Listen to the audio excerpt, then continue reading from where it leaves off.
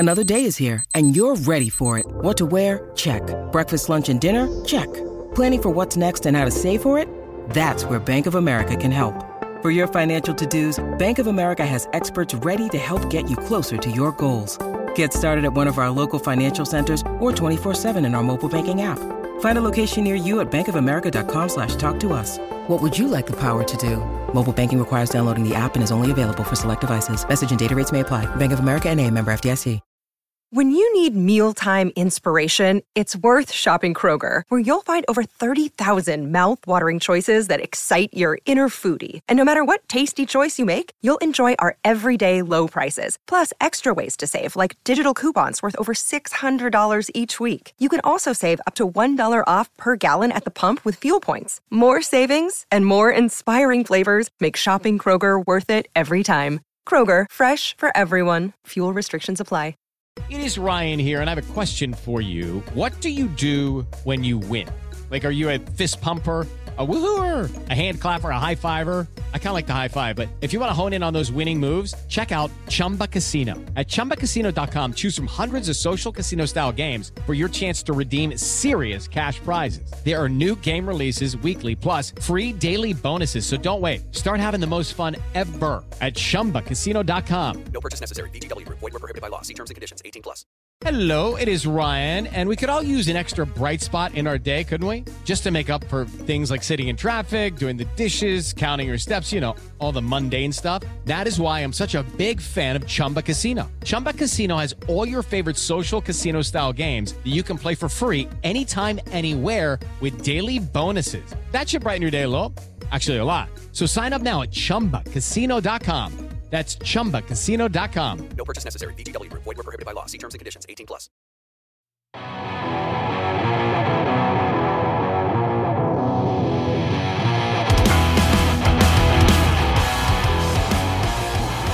All right, welcome to Out of the Blue from Maize and Brew, part of the SB Nation Podcast Network.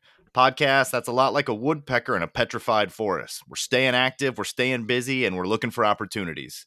I'm Jared Stormer of MaizeandBrew.com. With me, as always, is Andy Bailey, my hetero life mate, also of MaizeandBrew.com.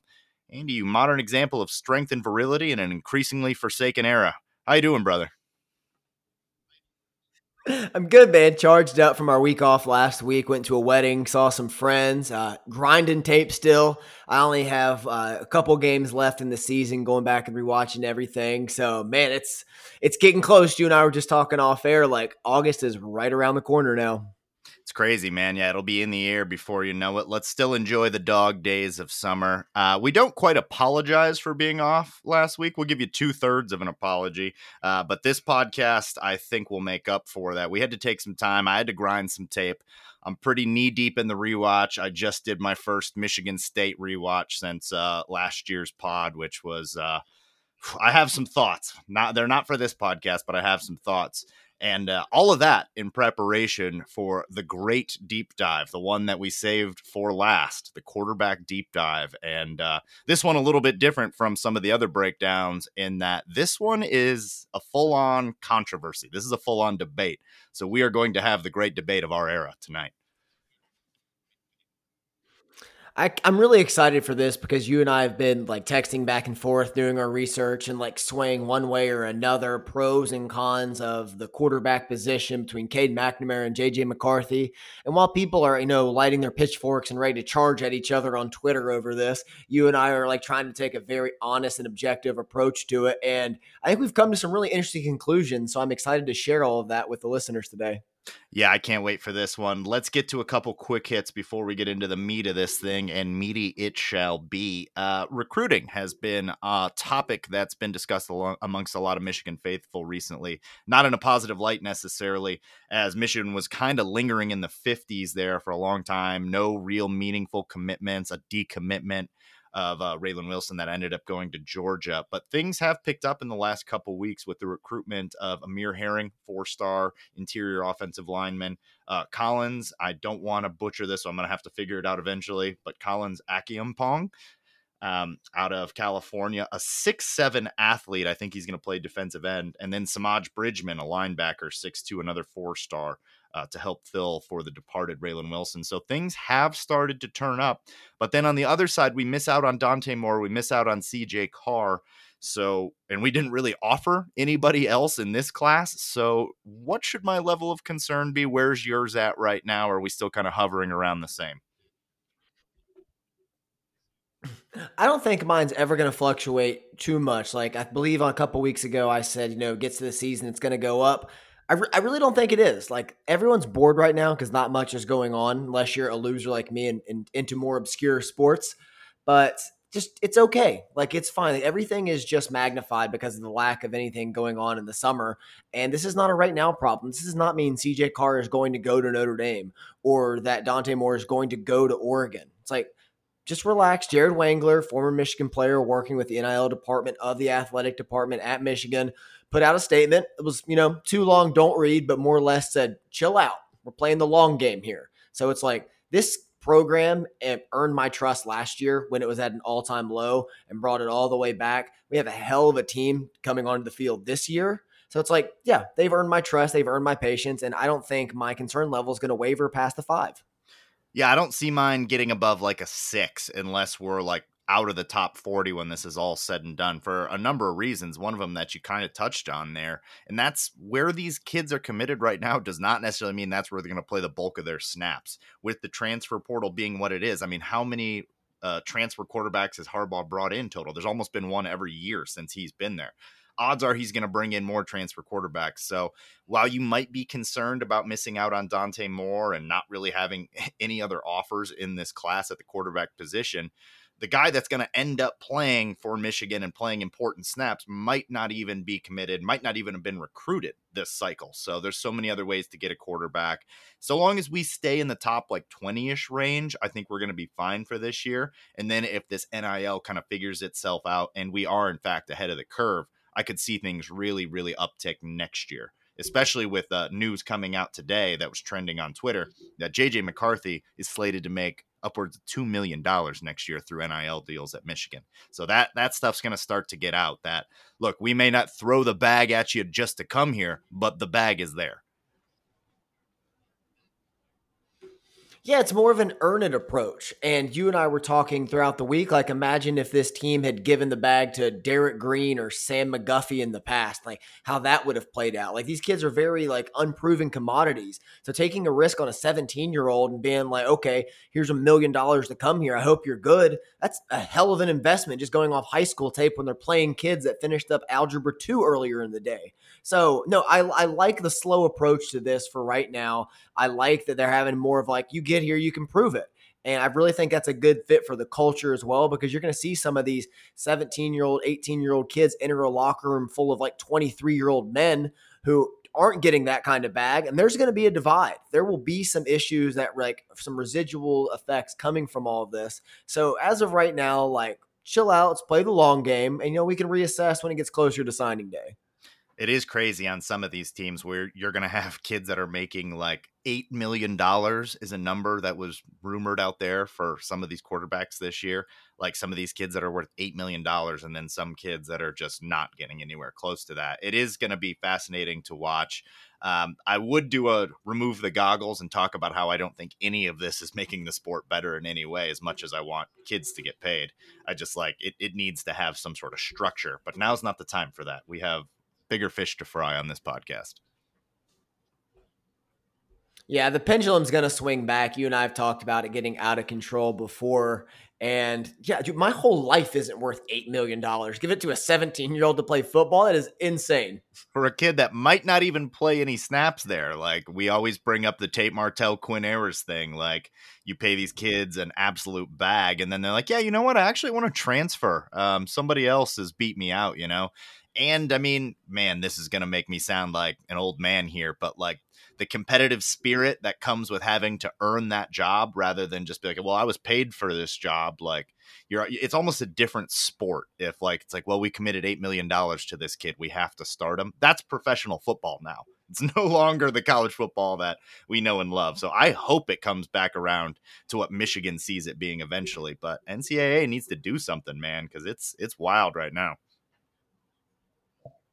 Yeah, it is the Wild West, and we knew this was going to happen because this isn't even NIL. This is more strictly just pay for play, and there needs to be a balance of it coming back around. And I think it'll happen. Like something's going to happen with the division shifting. I don't know if the NCAA is going to continue to exist, and it's going to be up to conferences to do something about it. But it's going to come back around because, like you said, there's going to be that pressure of okay, we're paying Dante Moore this much. He needs to get on the field. He needs to make sure he gets some snaps. Like that just opens up so many like more problems. So I much rather prefer having Michigan's meritocracy program that they have installed right now. I mean, I hope that you're right, and I hope that it does turn out this way. As of right now, I'm kind of reserving judgment. I'm not going to panic about our recruiting rankings, though, right now in July. I'm just not going to do that, especially with the way transfers work. If you're trying to get me to go there the year after we won a Big Ten championship, they have earned a lot of leeway in my mind. I think that they should have earned that leeway in fans' minds, too. I mean, last year was awesome. I'm rewatching it as we speak. I can tell you it is still awesome. And I just watched the Michigan State game right before this podcast, and I'm still pretty optimistic. So if you're stressing too much about recruiting right now, I have advice in 2 words. Go outside. Enjoy it. It's beautiful. It's really hot in most of the country right now. Just get out there, get some air, and just like relax. It's going to be okay.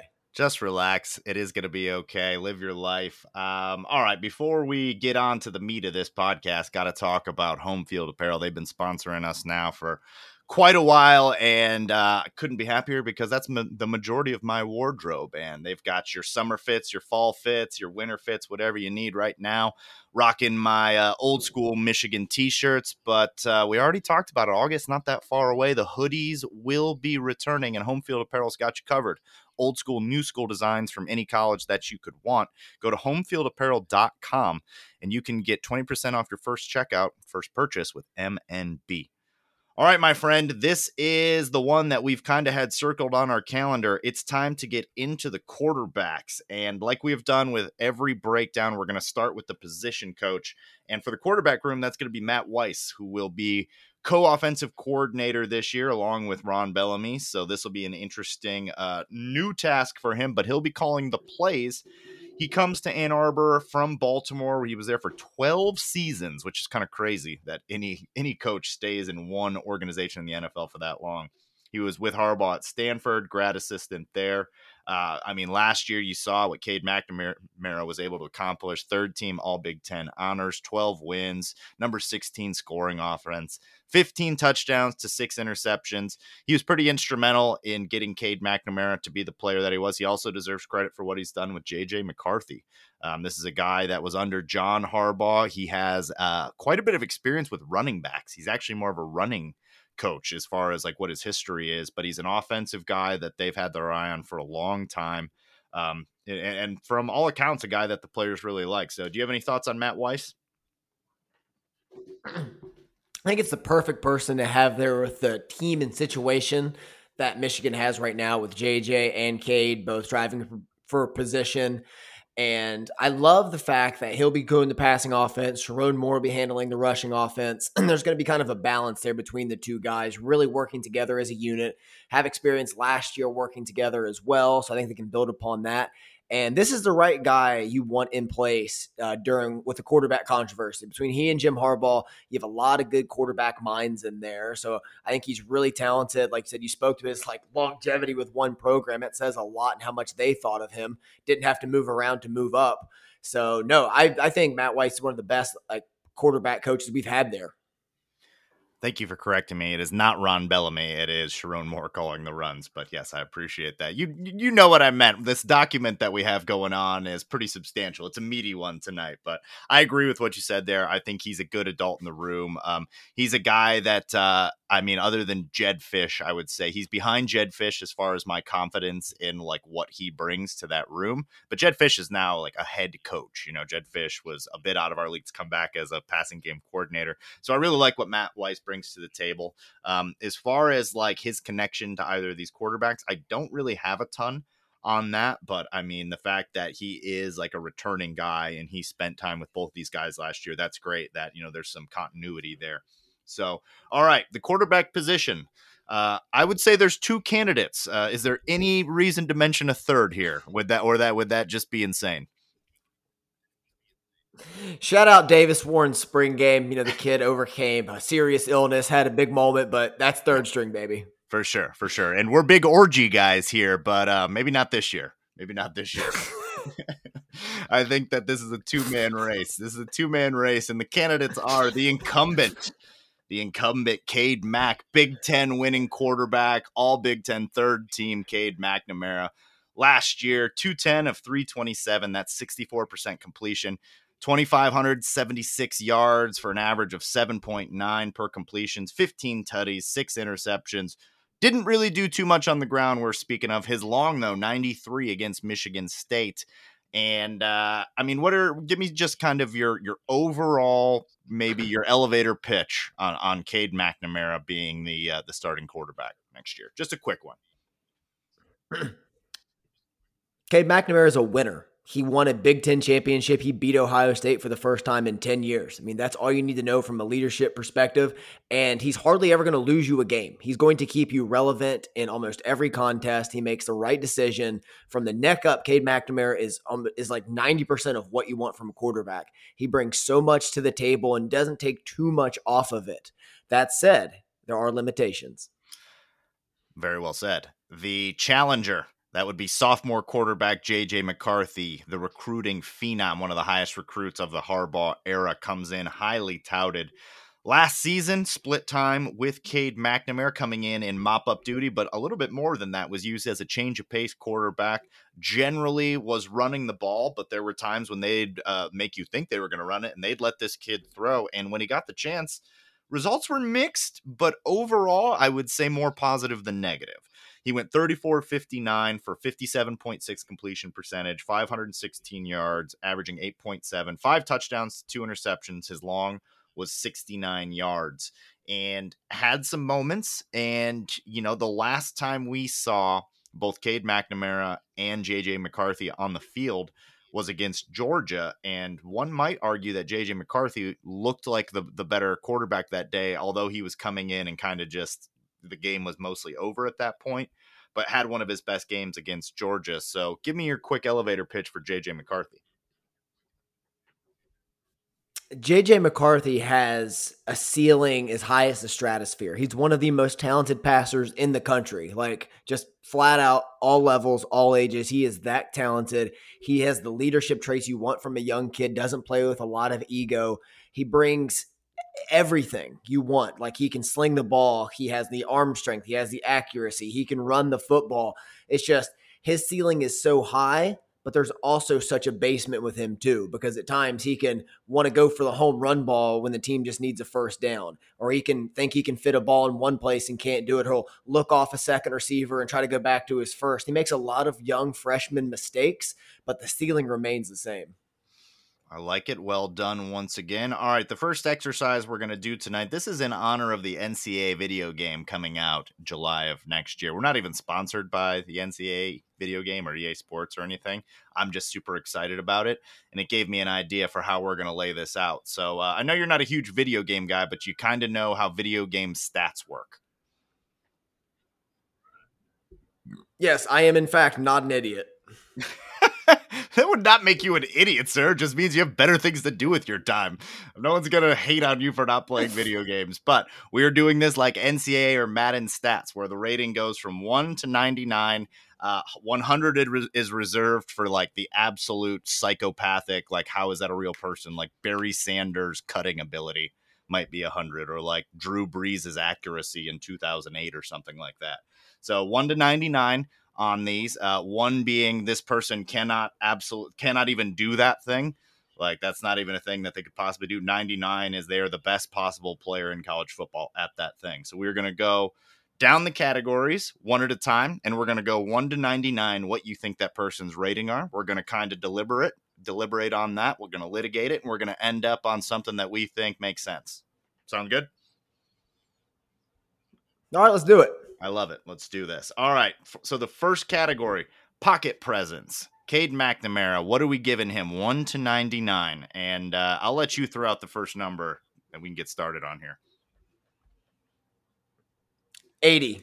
Cade McNamara has a very just adult level pocket presence, can feel the rush, can see it from both sides. He very rarely gets caught looking. He benefits from a great offensive line, but both quarterbacks do. Cade moves really well in the pocket and is exceptional at making the very timely third down rush for a first down. I'm going to push for a little bit higher just because the interception totals last year. I mean, it was game 6 until he threw his first interception. I think that's pretty quality, especially against Washington's secondary. So I'm going to push back with an 84. So how do we feel about an 82? 82. Let's do it. I like it. JJ McCarthy, pocket presence. This one's tough. The escapability there, the freshman tendency. Sometimes he's very vulnerable to getting sacked. I think it has to be lower than Caden this, even given the smaller sample size. So I'm going to say JJ McCarthy, 74.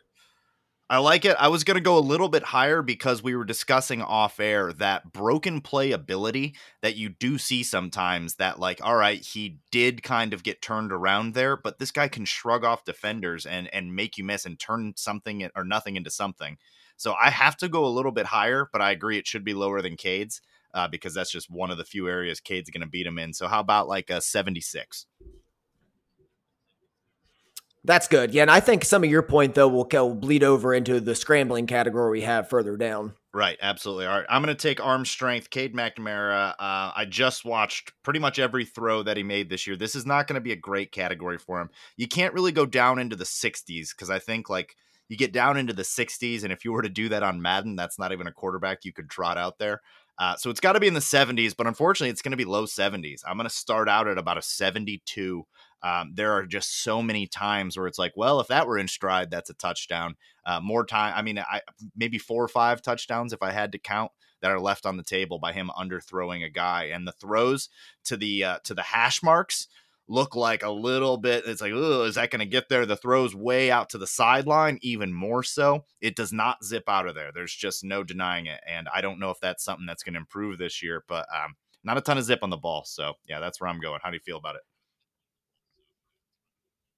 I would counter with no higher than a 75. So I think we can find these 73, 74 in there. I'm right there with you. It's not bad by any, it's not like the worst you're ever going to see, but it's definitely one of his weaker categories. I'm with you. All right, JJ McCarthy, take us away. Man, this is so tough because we've seen him sling the ball in a lot of different times, and sometimes not as far as we'd like to see him yet. But the one throw that sticks out to me is Western Michigan when he absolutely makes a throw you cannot do across the field, deep to Dalen Baldwin in stride. I think that is elite level arm strength. So I'm going to go JJ McCarthy, 92. Whoa, I love it. I was going to say, like, what would a 99 be? Would that be like Matthew Stafford at Georgia? Is that like Cam Newton at Auburn? Like, what does a 99 even look like for arm strength? And then I was trying to compare it against that. It has to be in the elite tier because we said that's a Mahomesian throw when he made it. So I'm with you. Let's go 92. I mean, that was an elite level throw, and that throw alone, along with his deep balls being just much better, the zip towards the hash marks. There's a throw to Cornelius Johnson. It's later in the year. It might have been Maryland or Indiana, where it gets to him so quickly that it hits him in the helmet and almost gets lodged in his face mask. Like, that ball is coming out of there. It does look elite. I'm happy to put it in the 90s.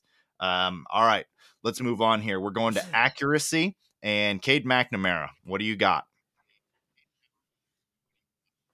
You and I were discussing this off air, and this was the category for me that really stood out as just a little bit weaker for Cade on rewatch. A lot of balls behind receivers and tight ends, just missing to the left, missing to the right. There's a stretch of football for Cade from the Rutgers game and Nebraska. There's just times it's hard to watch. It's like, what is going on? So a lot of those dry spells. So it's going to be right there with arm strength for me as like a big deficient thing. But since I think it's a little bit worse than his arm strength just on the rewatch, I'm going to go accuracy 72. Wow. That's fascinating. I thought you'd go a little bit higher there because there are some throws, particularly against Michigan State. If he's operating across the middle of the field on crossing routes and it's more about the timing, he's actually pretty good. But as far as balls that are thrown, we're like, well, only his receiver was going to catch it. You can kind of count them on one hand. So that's not a great like leading stat to lead with that. Like, oh, wow, he threw the ball. You know, how many times did he throw it last year? I have it here. He had 327 attempts, and you're saying there's 5 throws that were like elite level placement. That's not great. That's not great. So I want to go a little bit higher because of his accuracy across the middle. I would go 78. So maybe we go like a 75, which is just like pretty much a very blah, very average statistic here. How do we feel about 75? No, actually go 78. With his overall completion percentage, I think I'm being a little too rough and like Maybe getting a hung little up on a harsh. couple throws because there's some balls against Michigan State that are perfect. So I think 78, you talked me into it. You're right. Yeah, maybe a little bit harsh because of the deep ball placement, but that's its own category in this. So, all right, JJ, I'll take JJ starting number here. Man, this is another tough one because when he's on, he is absolutely on. Now, you don't see him spraying it a lot. Like, this is not Joe Milton. There's not balls that are just sailing over receivers' heads. There's not balls that are like, oh, that could have very easily been picked. Now, there are some of those, like, and that'll go into decision making. But his deep balls are like in stride. The like you see it there, There's a throw to Andrell Anthony against Michigan State, another one of his second touchdowns, where he like throws it up to the back shoulder. Like there's accuracy there in spurts to the point where I think he can do it. So I want to go. I can't really go higher or lower than Cade. So like, are they tied in accuracy, or is he more accurate? I'm going to throw out a number because I have to. I'm going to say 79. I'm going to say he's a shade more accurate. I was going to say 78. I was going to have him tied. It's such a sister kissing response, but like when you have the highs and you have the lows balanced out from the sample size, I don't think you can give anybody an edge there right now. Right. And we understand like the stats. We already read them off that Cade McNamara statistically is much more accurate. But we think some of that is more to do with decision making than it is with necessarily like the accuracy of his passes. So that's a tough one. Like somebody could really take the reins in that category this year. Scrambling. This is an interesting one. Cade McNamara, what do you got? Cade McNamara is a very timely scrambler, and I think that should count for something because he waits in the pocket more often than not before escaping and making a play with his legs. So it's not. I do not think it's a knock on him. It's not. I wouldn't say necessarily a strength either. It's really difficult to place. So I'm going to put his scrambling at 77. 77. I like that. I don't think you can take him down too low too just because of his athleticism. That's not what this category is about. He is smart with the ball. This dude is certainly not Michael Vick. He's not Steve Young. I mean, he's not even Tom Brady. Like his rushing statistics are pretty abysmal. Hang on, I've got him right here. He rushed for a total of 26 yards last year. You think you'd accidentally fall forward for more yards than that. So this is not a guy that is prone to running the football a ton, but they were timely. He didn't take a lot of sacks, and some of that is a Joe Moore award-winning offensive line, but some of it is, his ability to maybe not scramble, but move up in the pocket. So I'm fine with that. I'm fine with the 77. JJ, much more interesting. This, I think, is one of his more elite skills upon watching it. Now, sometimes he scrambles when he doesn't need to, so that's going to bring it back down a little bit. But that's also like a little bit of pocket presence, which we've already dinged him for. So if we're just saying when he scrambles, what is it? I'm going to start out with like an 85. That's very solid. I was going to say 82, so I think we can probably split the difference there. It's very talented on the edge. Sometimes maybe leaves a little too early, but a very, very solid scrambler. And just as a pure runner, when they're running read options with him, he has been is just outstanding with it.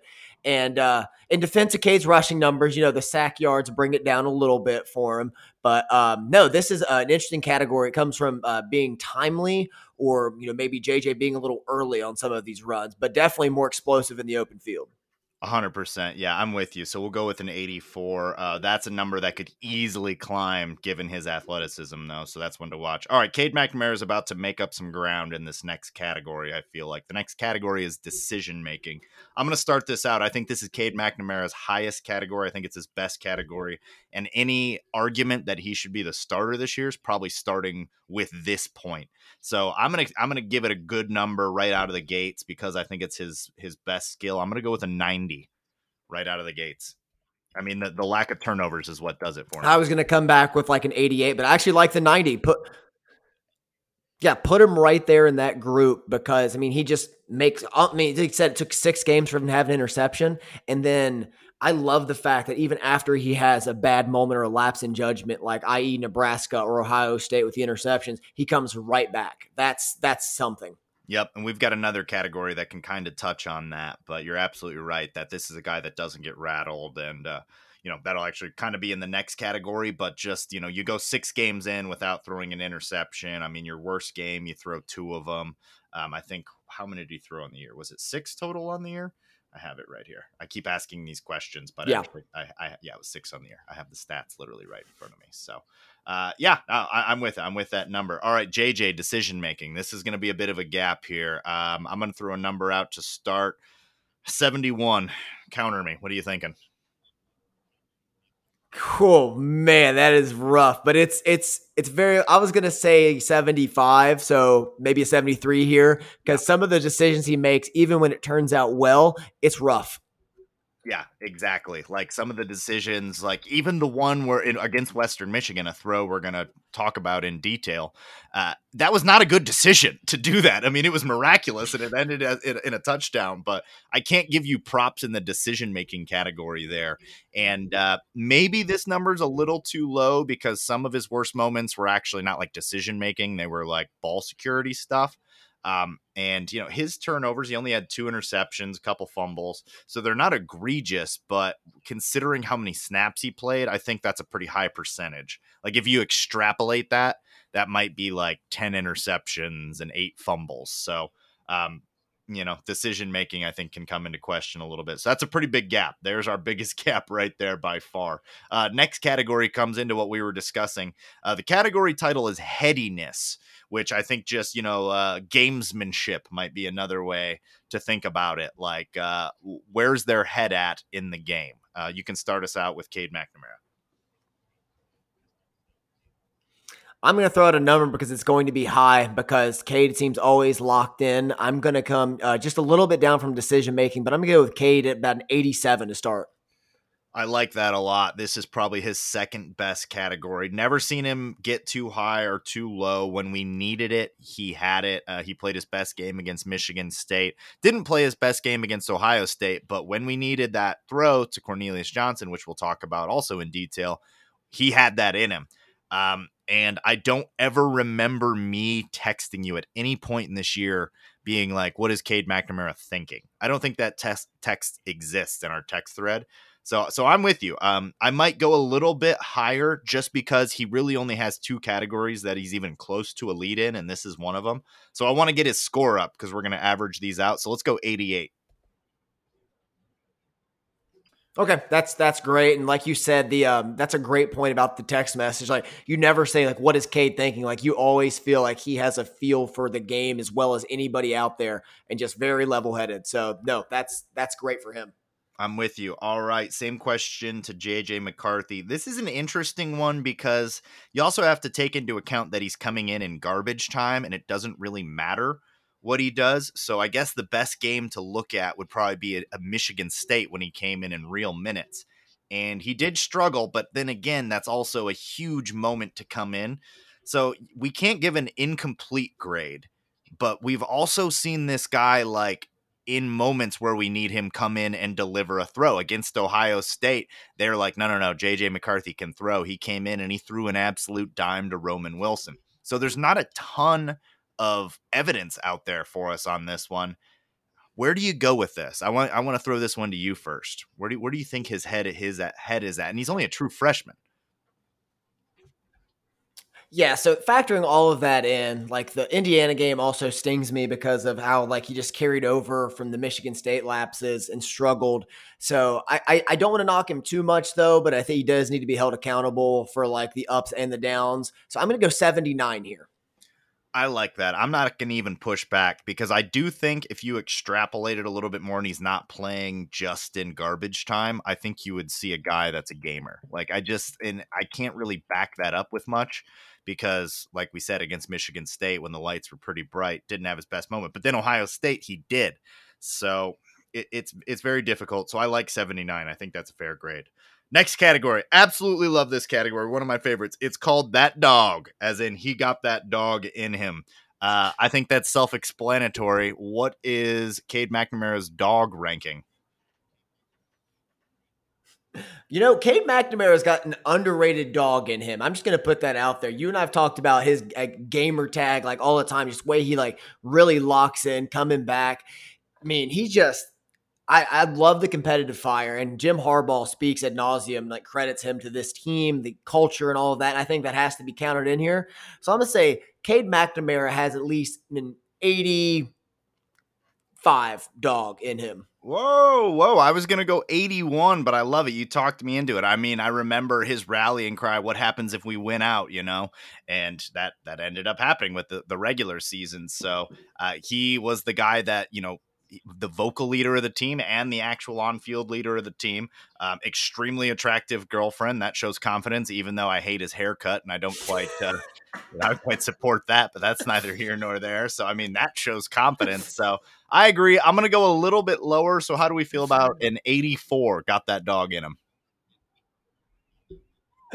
That's good. I love the girlfriend ranking and the haircut factor, but also he's sponsored by like a really nice steakhouse. I mean, that automatically says that dog. That's got some dog. That's got some dog attached to it. There's no doubt about it. All right, JJ McCarthy, same question. You lead. JJ McCarthy almost has that dog in him to a fault because he thinks he can do things that right now he can't. And it feels like you're talking to like Simba and the Lion King. Like, Simba, you just don't understand. You can't do this yet. And he does some things like that drive you up a wall, but you love the aggression. So I'm going to put him just a couple spots higher at 88. Ooh, I like it. It seems too high to me just because we haven't seen enough of it. And also him like being the challenger, it's kind of built in that he has to try some stuff that maybe he shouldn't try. So I don't know if I can go quite that high, given, what we saw last year. It's really, that's boiling down to the one throw against Western Michigan where it was like, no, don't do that. And then he completed it. And you're like, yeah, do that, you absolute cyborg of a human. So I'm going to go a little bit lower. But I am going to go higher than Cade McNamara. I'm going to go that he's an 85, just one above, because, I mean, it's just the way that he talks about it, the way that he shows up, the way that we hear about him practicing as a true freshman, the fact that he's, like, giving away NIL money, like, this just sounds like a dude. It just sounds like a Michigan dude. Like, I've seen the blueprint before. The blueprint is there. So how do you feel about 85? Why don't we go 86 for this 1 point when the team comes home from like road trips and then you see out on the field, it's Andrell Anthony, Christian Dixon, JJ McCarthy, and Donovan Edwards, just the freshman group putting in reps on the field together as 17 and 18-year-olds. That is that dog. You could have also sold me on the fact that those were the cats that were standing out there watching Georgia celebrate after the bowl game loss. So, all right. Yep. I upped it to 86. That's a good one. All right. Next category, deep ball placement. Cade McNamara's first. I'm going to throw it to you. I'm interested to hear your thoughts. This ties into the Ronnie Bell corollary because if Ronnie Bell is healthy, is Cade's better here? Is it helped out? Because, I mean, they seem to have the chemistry from the get-go. One of his best throws of the season was right to Ronnie Bell in stride. Another great throw from deep balls to CJ. He had the Northern Illinois throw that we were at. He had the throw against Wisconsin on the flea flicker. The Cornelius Johnson one against Ohio State. But also a lot of misses in there as well. So, and those are the ones that really missed that stood out when rewatching these games, like being bailed out by receivers sometimes, like the Mikey Singer still laying out for the catch against Nebraska. So this is a long-winded answer for me to put him like right there. Just he's not bad, not great. I think it's a good 75. Yeah, 75 is like the most blah answer you can give in this because it's like he can do it, but maybe only 3 out of 4 times.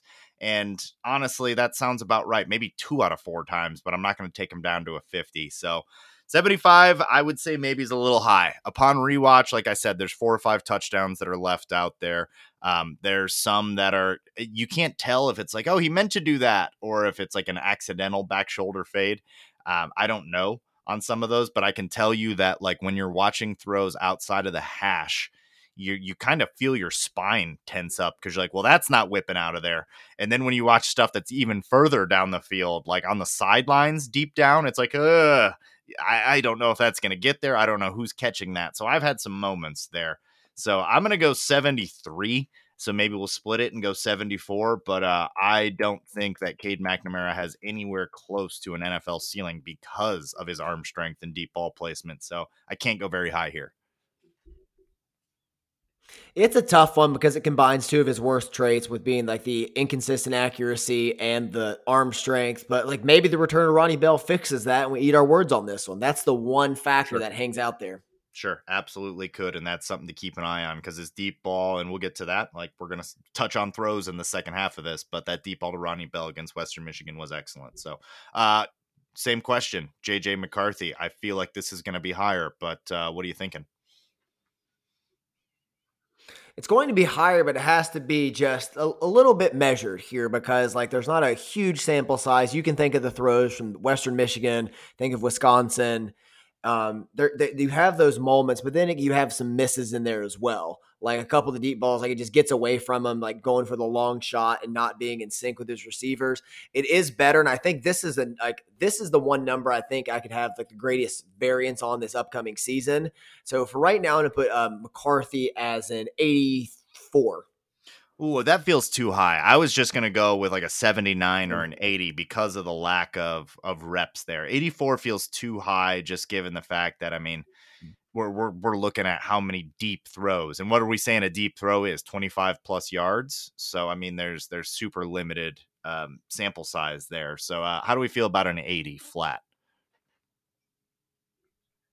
That's good. You're right. Sometimes I get the rose tinted glasses on. I get all excited thinking about deep balls. Sure. Oh, I mean, that would be a great transition for balls, but let's hold off for a moment. That time will come. All right, last category here, and then we're going to take a break. And last category is throw on the run.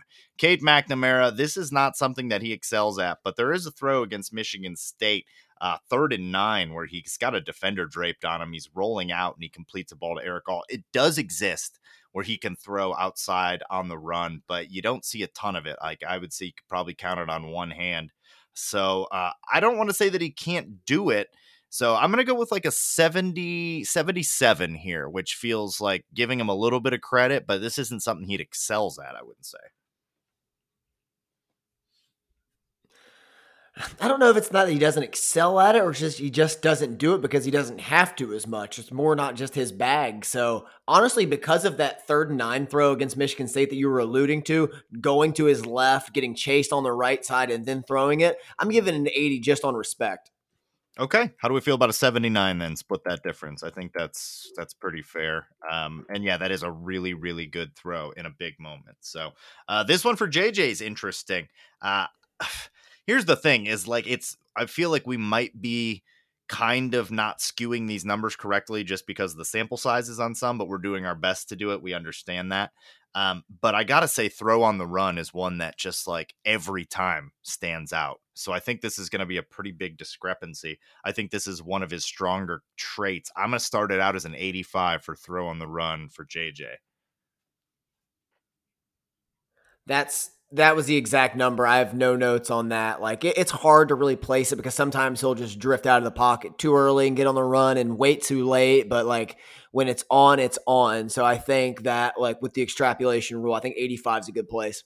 I like it. All right, we're going to take a break. When we come back, we're going to tally these up, come up with our average, and that will be apparently the definitive ranking, I think, moving forward of where these quarterbacks are at right now. So we'll do that. We're going to get into categories and more. We'll be back right after this. This episode is sponsored by BetterHelp. We all carry around different stressors in life, whether they be big, small, or anywhere in between. And when we keep those bottled up, it can start to affect us in a negative way. Therapy is a safe space to get things off your chest and to figure out how to work through whatever's weighing you down. If you're thinking of starting therapy, give BetterHelp a try. It's entirely online, designed to be convenient, flexible, and suited to your schedule. Just fill out a brief questionnaire to get matched up with a licensed therapist, and if for some reason that therapist isn't working out for you, you can switch at any time for no additional charge. Get life's challenges off your chest with BetterHelp. Visit betterhelp.com/blockm to get 10% off your first month. That's BetterHelp, HELP.com/blockm. With the Lucky Land Slots, you can get lucky just about anywhere. This is your captain speaking. We've got clear runway and the weather's fine, but we're just going to circle up here a while and get lucky.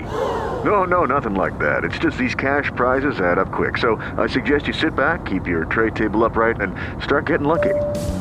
Play for free at LuckyLandSlots.com. Are you feeling lucky? No purchase necessary. Void where prohibited by law. 18+ terms and conditions apply. See website for details. All right, welcome back to Out of the Blue. During the break, we tallied this up. This is one of the more fascinating experiments that we've ever done, being as how we didn't know what was going to come out of this. We didn't really prep for it. I threw this at Andy right before. We're going to give it to you here. We're going to break it back down. Here is the rankings. Andy, do you want to go through Cade? I'll do JJ. How do you want to do this? I'll just read them off. I'll let you give the results at the end.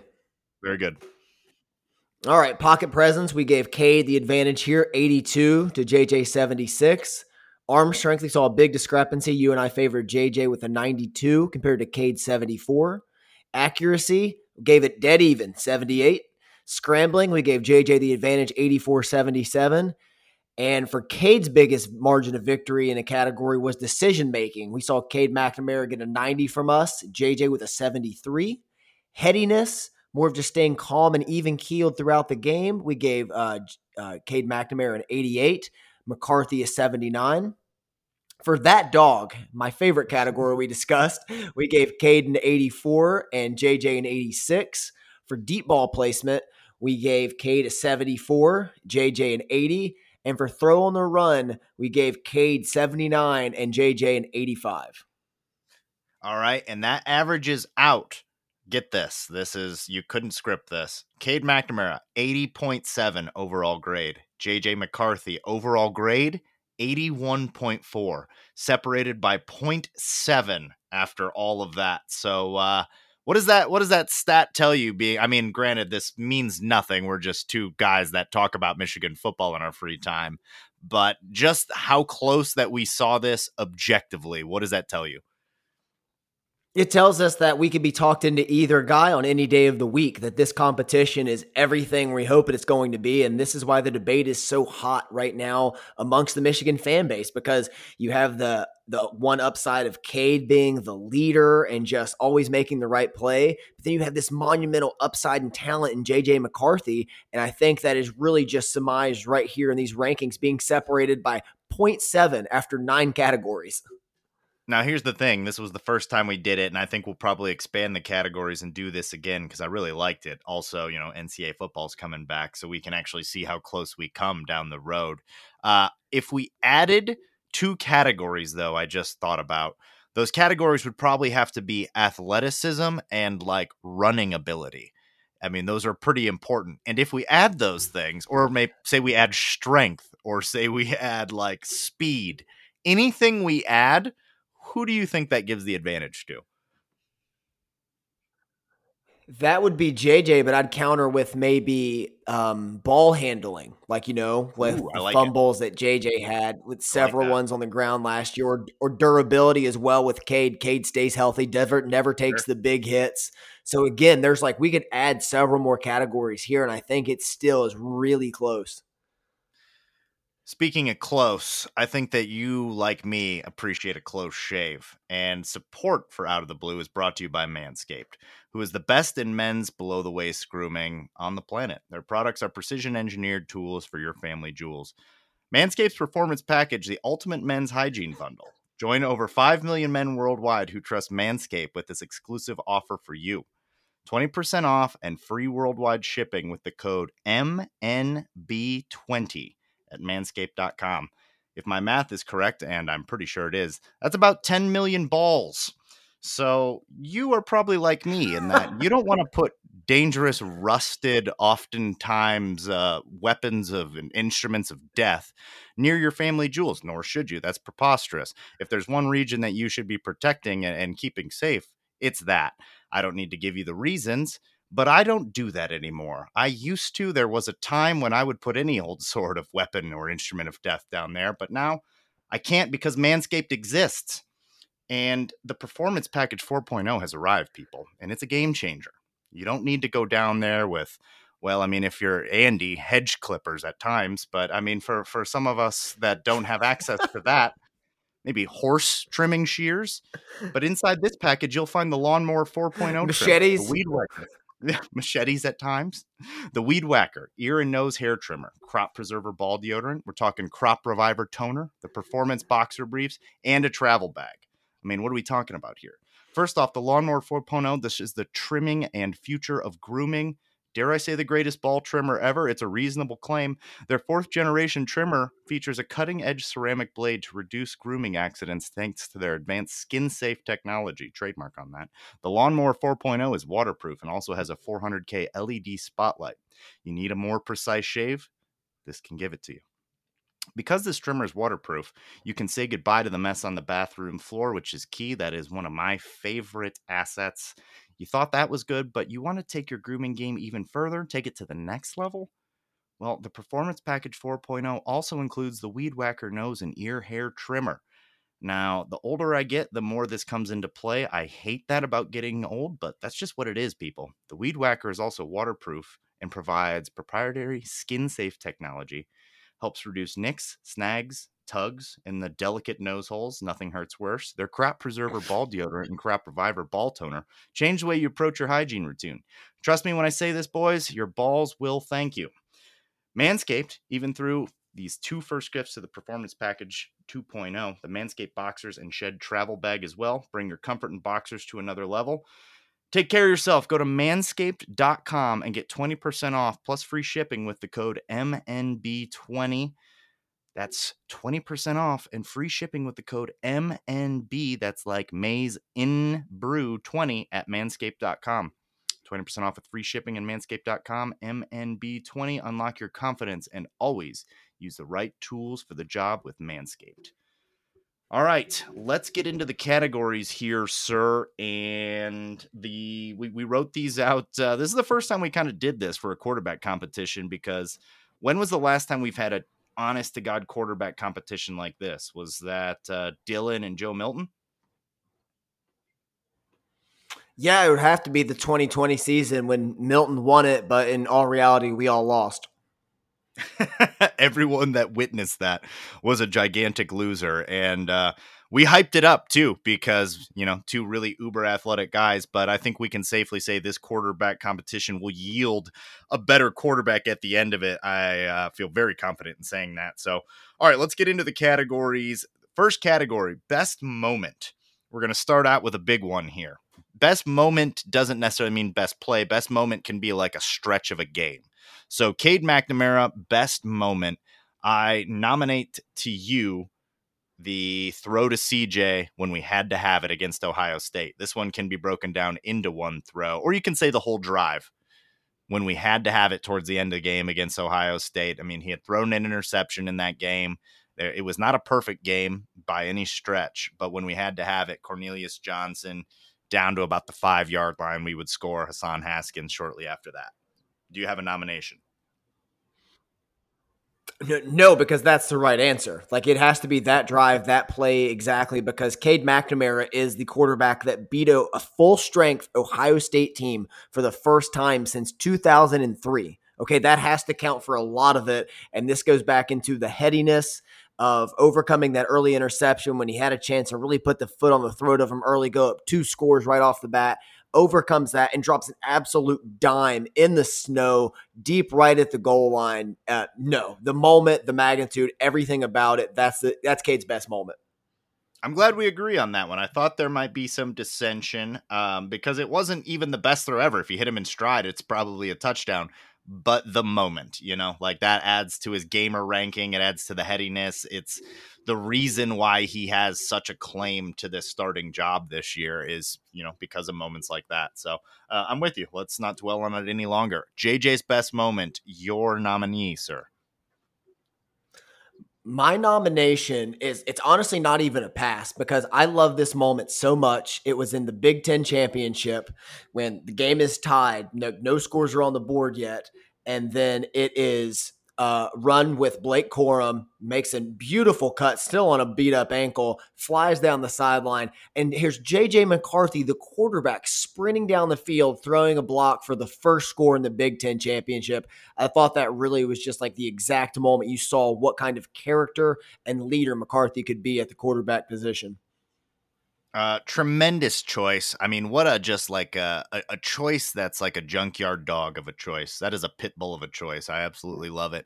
I'm going to throw an honorable mention there, and that is his, what was like a 25-yard completion to Roman Wilson against Ohio State when he had been in there and everyone was thinking run, run, run, and they let him throw it, and he threw an absolute dime when he had to Roman Wilson. Biggest game of the year. Also, I will say, no, I'm not. We'll talk about that in a little bit. So we're not going to say that. But my nominee is icing the game versus Wisconsin.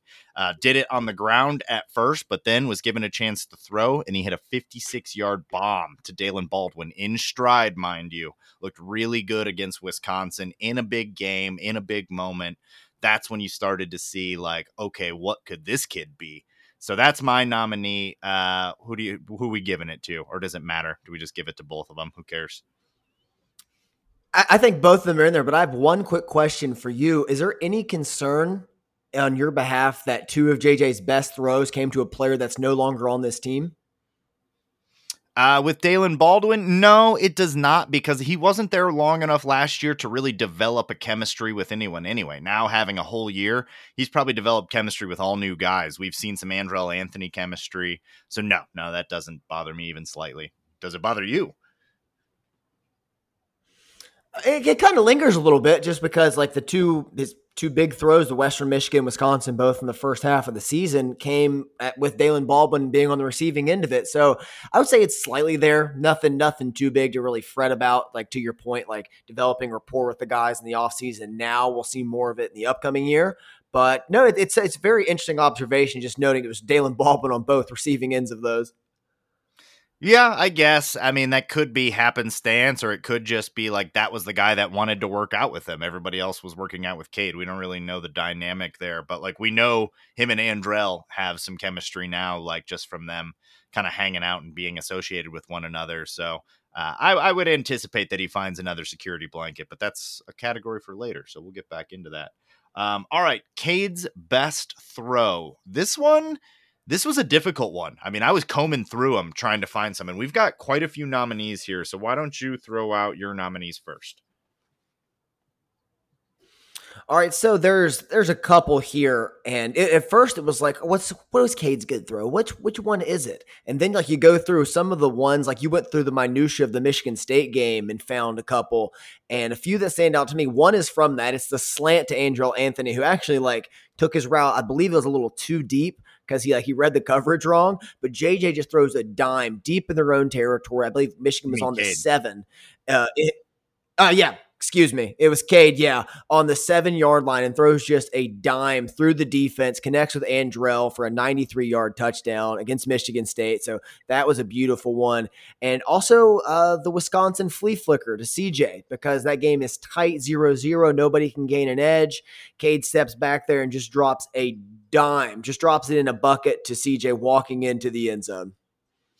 I wanted to delete the flea flicker one because it was a flea flicker, but the way you described it, I'll allow it to at least be mentioned. I don't think it can win. I didn't think the Andrell Anthony throw was as good as it was until I rewatched it, and there were 3 defenders that could have made a play on that ball. It was in a tight window, and Andrell did not have to slow down at all. That's why he went 93 for the score.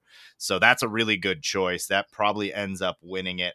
The throw that we mentioned was from that same game where he did roll right, had a defender dragging him down, and he hit Eric All on 3rd and 9. Kind of an obscure throw and can't really describe a throw on a podcast, but that was pretty impressive. But yeah, let's go with the Andrell Anthony 93-yard. Let's not overcomplicate it. I think that's the one. JJ's best throw. This is an easy one, right? Is there any other nominee other than the ridiculous don't do that, oh my God, yeah, do that throw against Western Michigan? I think it has to be that one, just pure throw. But I do love the fact that you keep bringing up his throw to Roman Wilson because he just puts it right over a defender on the sideline in the snow on the opposite hash. I mean, that is such a hard throw and such a big moment. Yeah, I'm with you. So good honorable mention, but it's the crazy Patrick Mahomes across the body against Western Michigan. That's your winner. The next award, that's the sauce. The moment you saw the ceiling realized of that player, I will start on this one. So I'm going to go. Actually, no, you do this one because this is yours. I just read the doc. My apologies. This is yours. So I think you're right, too, with this one. Yeah, no, you're fine. Yeah, I'm going to cook on this one. It was Maryland for me because it was sandwiched in between Penn State and Ohio State. And this is when I really saw what everything Cade could bring to the table because he saw a mismatch, much like an NBA team. They found a mismatch with Donovan Edwards, and he just continually went to that well. Just he was in complete control of this game, always making the right play, always making the perfect throw. I mean, he was dialed in. And you could say, game manager, it has a negative connotation, but in this one, this is like game manager, like chess master. Like he is moving the pieces. He is finding the mismatch again and again, not being cute with it, playing winning football. And I was like, oh, if this is Cade McNamara every week, just out here slicing and dicing a team like this, I mean, that's a good ceiling.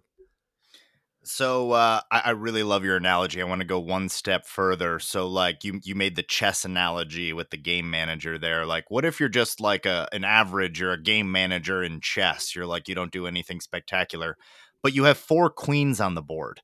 Like what is a game manager with the most elite offensive skill position guys in the Big Ten? What can that guy do? That's a fascinating talking point. And like when we get to our ultimate decision here at the end, when we're going to put our stamp on who should start, that is like something that as I'm saying out loud is making me reconsider because this is going to be the most elite offensive skill position group that we've had. And like, what's a game manager? What's a chess player with 4 queens on the board? It's fascinating. So that is a great moment for That's the Sauce. The moment where the ceiling was realized, the elite game manager. So for JJ, I already mentioned the Wisconsin one, so I want to mention a different one, and that's against Northwestern, a game that you and I kind of both forgot about. Game was pretty safely in hand, but they could have theoretically made a comeback if they had an offense that existed. But he's running an RPO with Donovan Edwards, pulls up, takes off for like 15 to 18 yards. Next series, I think that ends with like a field goal. So then we get a little separation. Next series, he gets it done. Hanging in the pocket, hits Mike Sainristil down the left side, escapes the rush with an evasion, hits Carter Selzer. Like, it didn't really matter, but Northwestern is still a solid defense, and they were bringing pressure, and he's evading it, and he's moving the ball down the field on back-to-back drives when the game is still kind of in the balance. I mean, we were up like 28 in the late third quarter or something like that. But hypothetically, we've seen 28-3 happen before. So the game is still there, and he showed like some real heads up play. So I want to mention that one, even though it's maybe not the most electric thing you can bring up. We've already talked about, he only has like 20 completions to talk about here. No, that's a great one because I love that you're bringing up a few different series and going back to back. And in this game on rewatch, like Northwestern's a very stubborn opponent because they really sell out to stop the run and forced Michigan to be creative like late in this game, even when, like I said, it was pretty safely in hand. But like it was with JJ on the outside making the right read, then doing the throws. You kind of got the whole package and you had it more over like a larger amount of time so you really could get a better sample size of it. No, that's a good pick.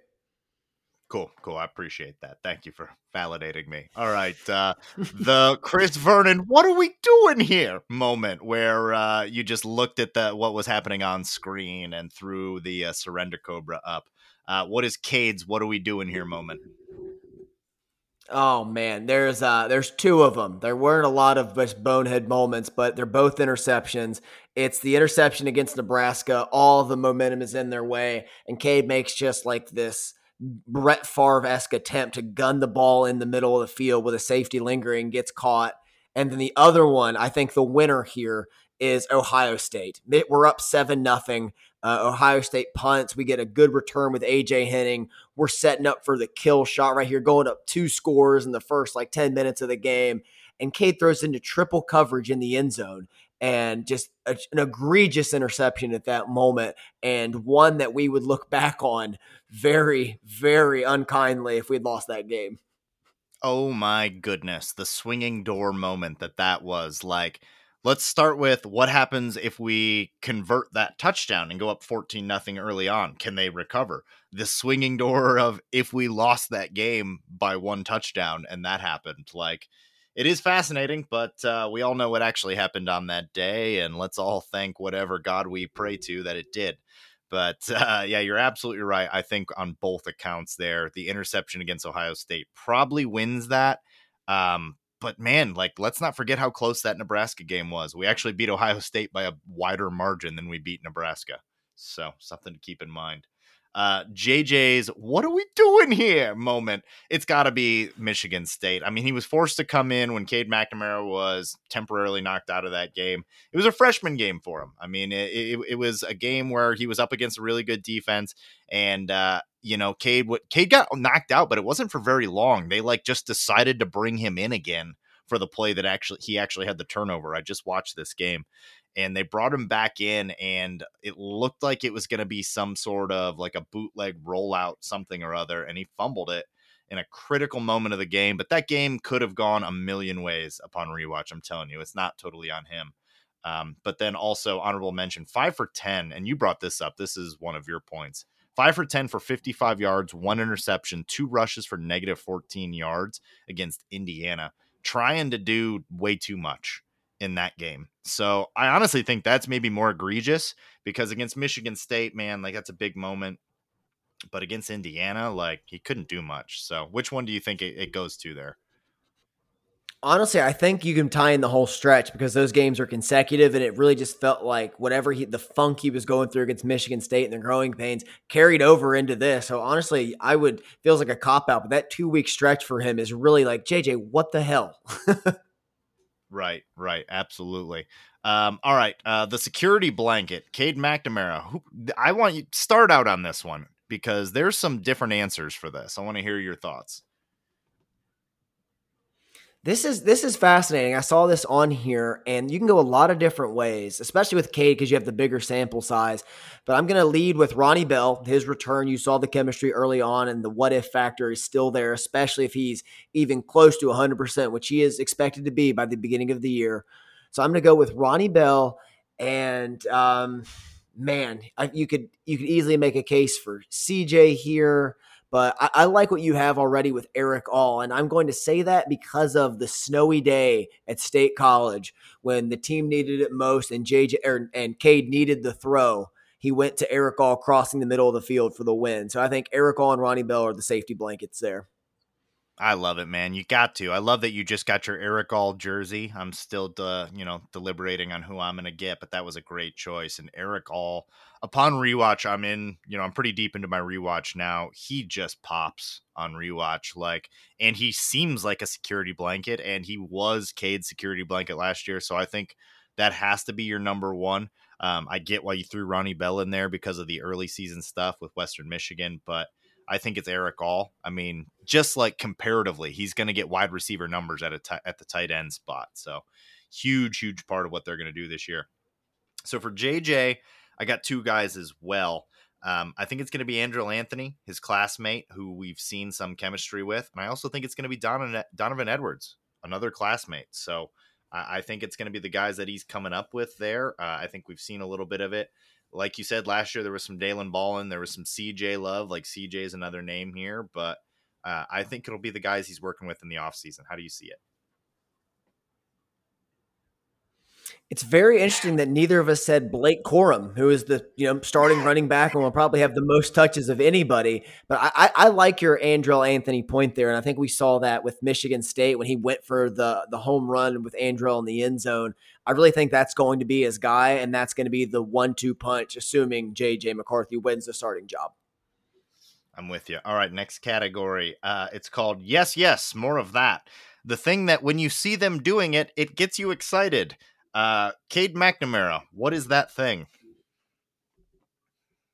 Overcoming adversity in the biggest moments of the season, because that is exactly what you want from a quarterback, a next play mentality. You saw it against Michigan State after he got sacked from behind and lost the ball. You saw it against Ohio State with the big throw to CJ to set up a touchdown.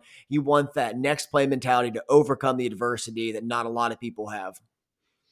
I've got checking it down. Every time I see him look off the deep ball and go to one of his insanely talented running backs, I'm like, yes, please do that. That's what I had in mind when I created this category. Like, use what you have here, and that's going to be Donovan Edwards, Blake Corum, and AJ Henning hanging out about 20 yards downfield. And you can throw the ball very well 20 yards downfield. So, yeah, check it down. That's the thing that when he does it, I'm pretty excited. So, I'm going to give the award to check it down here, if I may. It's fine, pick your own nomination. It's fine. I am. This is the only time I did it. I just like my nomination better than yours in this instance. It happens. It happens. All right. So the yes, more of that for JJ McCarthy. I think this one has to be run it when your first or second option isn't there, right? That and hold on to the damn ball. Yeah, for sure. Yeah, I agree. That's a good one. I was going to say that's more in like the no, don't do that, which is our next category. So no, don't do that. The thing that when they do this, it's going to drive you insane. What is the thing that when Cade McNamara does will drive you insane? When Cade McNamara tries to force throws across the middle of the field for no reason into double and triple coverage because he thinks he has Brett Favre's arm strength, I like that. I think the JJ one we're for sure going to agree upon. And that is similar to that, forcing something down the field when like Joel Honingford is wide open for 8 or 9 yards, right? Like that has to be the JJ. Honestly, I was surprised you went with Cade with the check down and saying that for JJ as well. Like, check it down, JJ. There's a lot of people there. Sure. I know. But like we also just ran through like how much we don't really trust Cade throwing it down the field too much. I don't know. But yeah, no, that's a good point. That is a good point. JJ also should check it down more. We're going to have one of the best like check down offenses, and look at what, Kyle Shanahan and stuff is doing. Look at what they're doing in San Francisco and like what they were doing in Atlanta. You can keep things within 20 yards and still be an explosive offense. So that might not be a bad idea for both of them, and we can get to that here in the next part. So, yeah, that was that's the end of the categories. Now it's time to flip a coin. And what we're going to do here is we're going to argue for our candidate. I don't have any preference here. I'm ready to argue either way. I assume you are too. Call it, sir. Heads or tails? Tails. It is heads. I am going to argue pro JJ. Okay, well, I will argue pro Cade, and since I am the incumbent, would you mind if I go first? The incumbent goes first. Please do it. All right. Cade McNamara is a Big Ten winning quarterback. Cade McNamara beat Ohio State. He leads this team. He is a leader of men. He is constantly improving his craft. He's going to make the right decision 9 times out of 10. He's not going to lose you football games. Does sometimes it get a little bit bland? It does. But going 11-1 and beating Ohio State is never going to be bland to me. So I value that above anything else here. I trust Cade McNamara to make the right decision almost all times. His negatives are so small and this team is so talented. Why have the risk? You don't need to risk it. This team does not need a massive boost to go undefeated this season. It needs a leader. It needs a chess master. It needs Cade McNamara. Man, sir, I want to hire you for something. I don't even care what it is. Like, help me build a deck just to have you on my side. I like what you're selling. That was well said, sir. That was well said. So how we're going to do this format is now I'm going to rebuttal. I'm going to be anti-Cade in this instance. I am not. That is not my opinion. It is just how we're doing this exercise. So when you do your rebuttal, try not to be like pro-Cade in your rebuttal. You're trying to be anti-JJ. So if I am anti-Cade, here is my response, is that upon rewatch, one of the guys that pops the absolute least on this team is Cade McNamara. It is a guy that did his job kind of akin to what like Brad Hawkins did, where it's like, oh yeah, Brad Hawkins had a couple moments. There were 2 or 3 games in there where I was like, yeah, that was a super, super like great game. But then there's a lot of like, yeah, he was there. He was out there. And then there's a couple games where it's like, man, Brad Hawkins, tough game. So he's maybe even a peg below that as far as like what I would say, how good is this guy at his job? We just went through his traits, and I think that we both agree that he is mentally very capable of this job. But in games where things got jammed up, look at Georgia and look at times against Ohio State, look at Michigan State, where you need a playmaker to take things to the next level. He cannot do anything with his legs. He also cannot make an elite throw down the field. That's like, I mean, we had to use the flea flickers to kind of mask that. So your ceiling with Cade McNamara, I believe, is kind of what you saw. I don't know that there's anything outside of developing great chemistry with Ronnie Bell that can take the ceiling higher. So I just don't think Cade McNamara is a ceiling raiser. There's my rebuttal. Anti-JJ. So what if JJ McCarthy comes out and throws a couple picks in, say, like the Rutgers game, for instance, just like last year, a struggling game, kind of slogging through it, but it ends up being one score and it's tight, and you drop one of these easy games. And then he goes into a slump like he had for Michigan State and Indiana, and he really starts to struggle. And then you're rotating quarterbacks, and confidence is shaken. And then JJ just keeps trying to take the deep shot instead of hitting Eric Hall for 7 or 8 yards for a first down. The gunslinger mentality is fun, it's sexy, but it also may not be conducive to winning, sustained winning. Like not everybody can be the Bryce Young playing behind an NFL offensive line with all that skill there and making the right reads at all the times. Like what's sexy is winning. And until JJ can get that under control and make the right play and stop trying to make SportsCenter's top 10, like that is why he cannot be leading this team. You're good at this, sir. Let it be known that you're good at it. And I had some trouble being anti-Cade, but I have no trouble being pro-JJ. So I'm absolutely ready for this. What was Michigan good at last year? What did we base our identity around? Running the football and playing good defense. And what did we do? I don't need to repeat it. You know what we did. This year, our strength is the offensive line and the running game.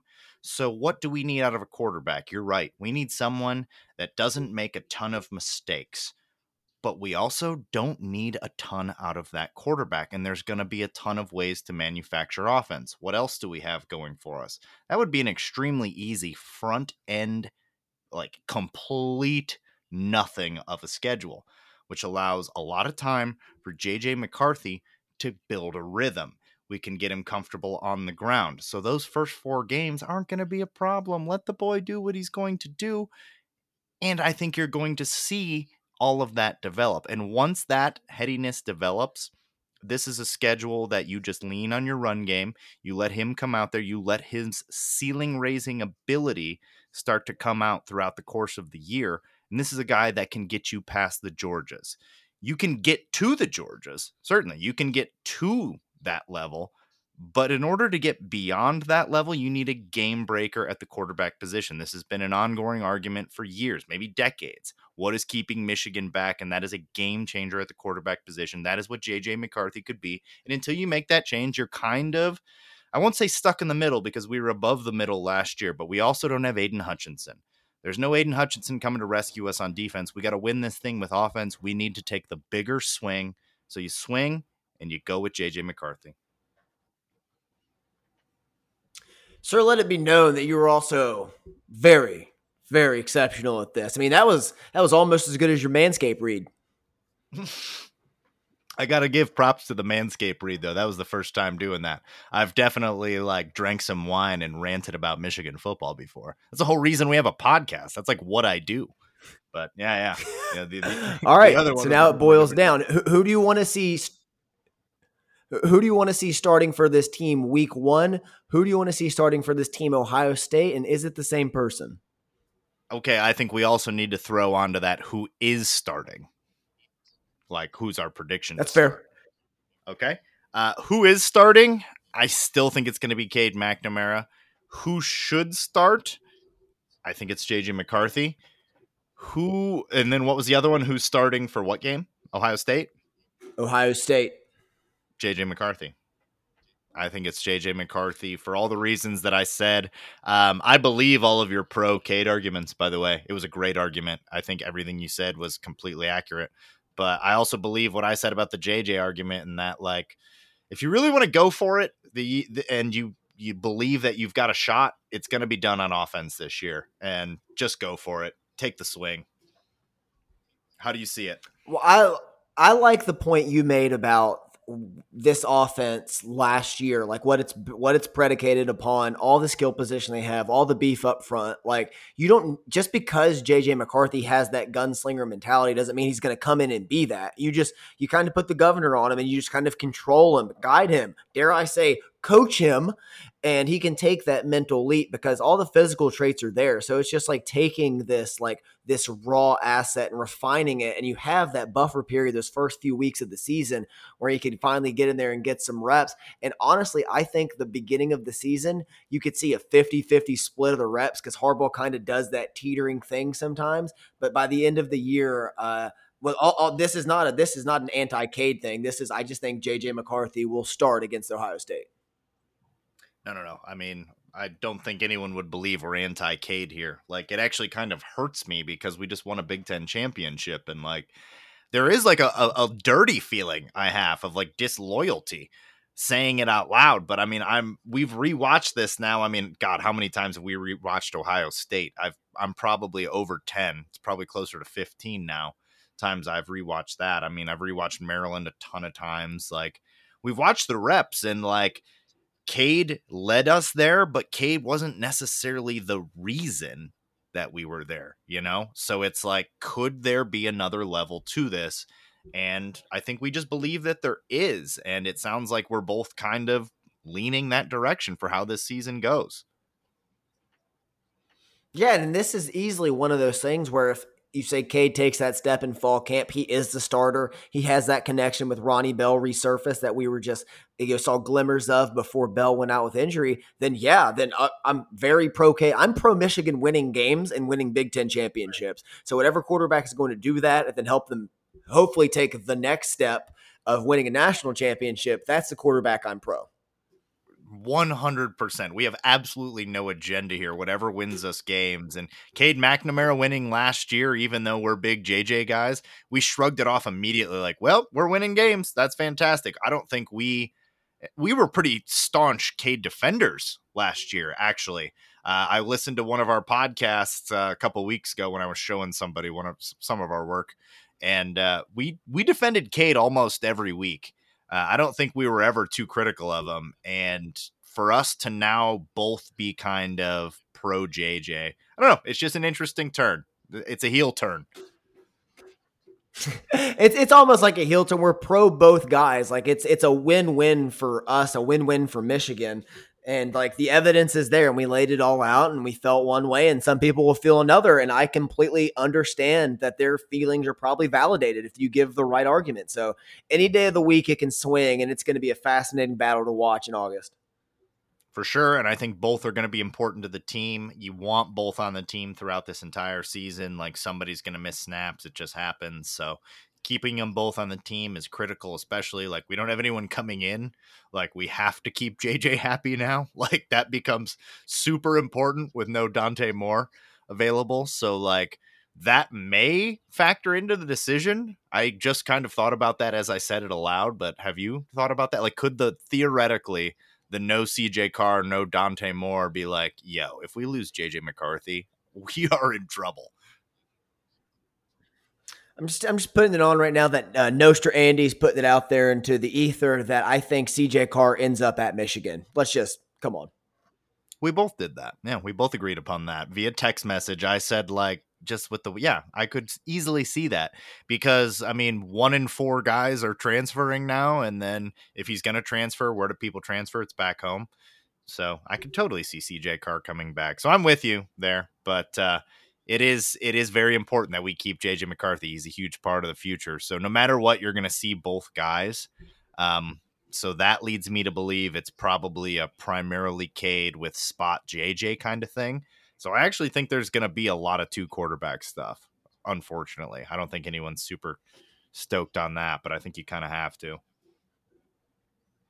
Yeah, I think it's going to play out that way. Probably trade series for the first couple games, and then, however it shakes out after that, you go from there. I'm with you, brother. This was a podcast extravaganza. We went longer than even I thought we would go, but good content. That was a meaty one. And any final thoughts from you, my friend? We've finished up on our series officially now, deep diving on this team. What are your overall thoughts? We are blessed with riches that few know, including friendship and football. We'll be off next week. And then after that, my friend, we will be breaking down the games of the season. So it's been a pleasure doing this. It's going to be a fun year. I can't wait to get into it. Outstanding, man. And many more years to us. Cheersing all of you listeners for, yet just another great season. When we come back, it's officially like previewing the games and stuff. So we'll be on the verge of August. We'll be on the verge of football. The air will begin to shift here not too long, and we're excited to be here for another one. So that's going to do it for Out of the Blue. Make sure that you like, share, subscribe wherever you get your podcast, whether that's Apple Music, Spotify, or wherever. You can follow us on Twitter at Maizen Brew. I'm Jared. That's Andy. This is Out of the Blue. We'd like to remind you that wherever you go, go blue.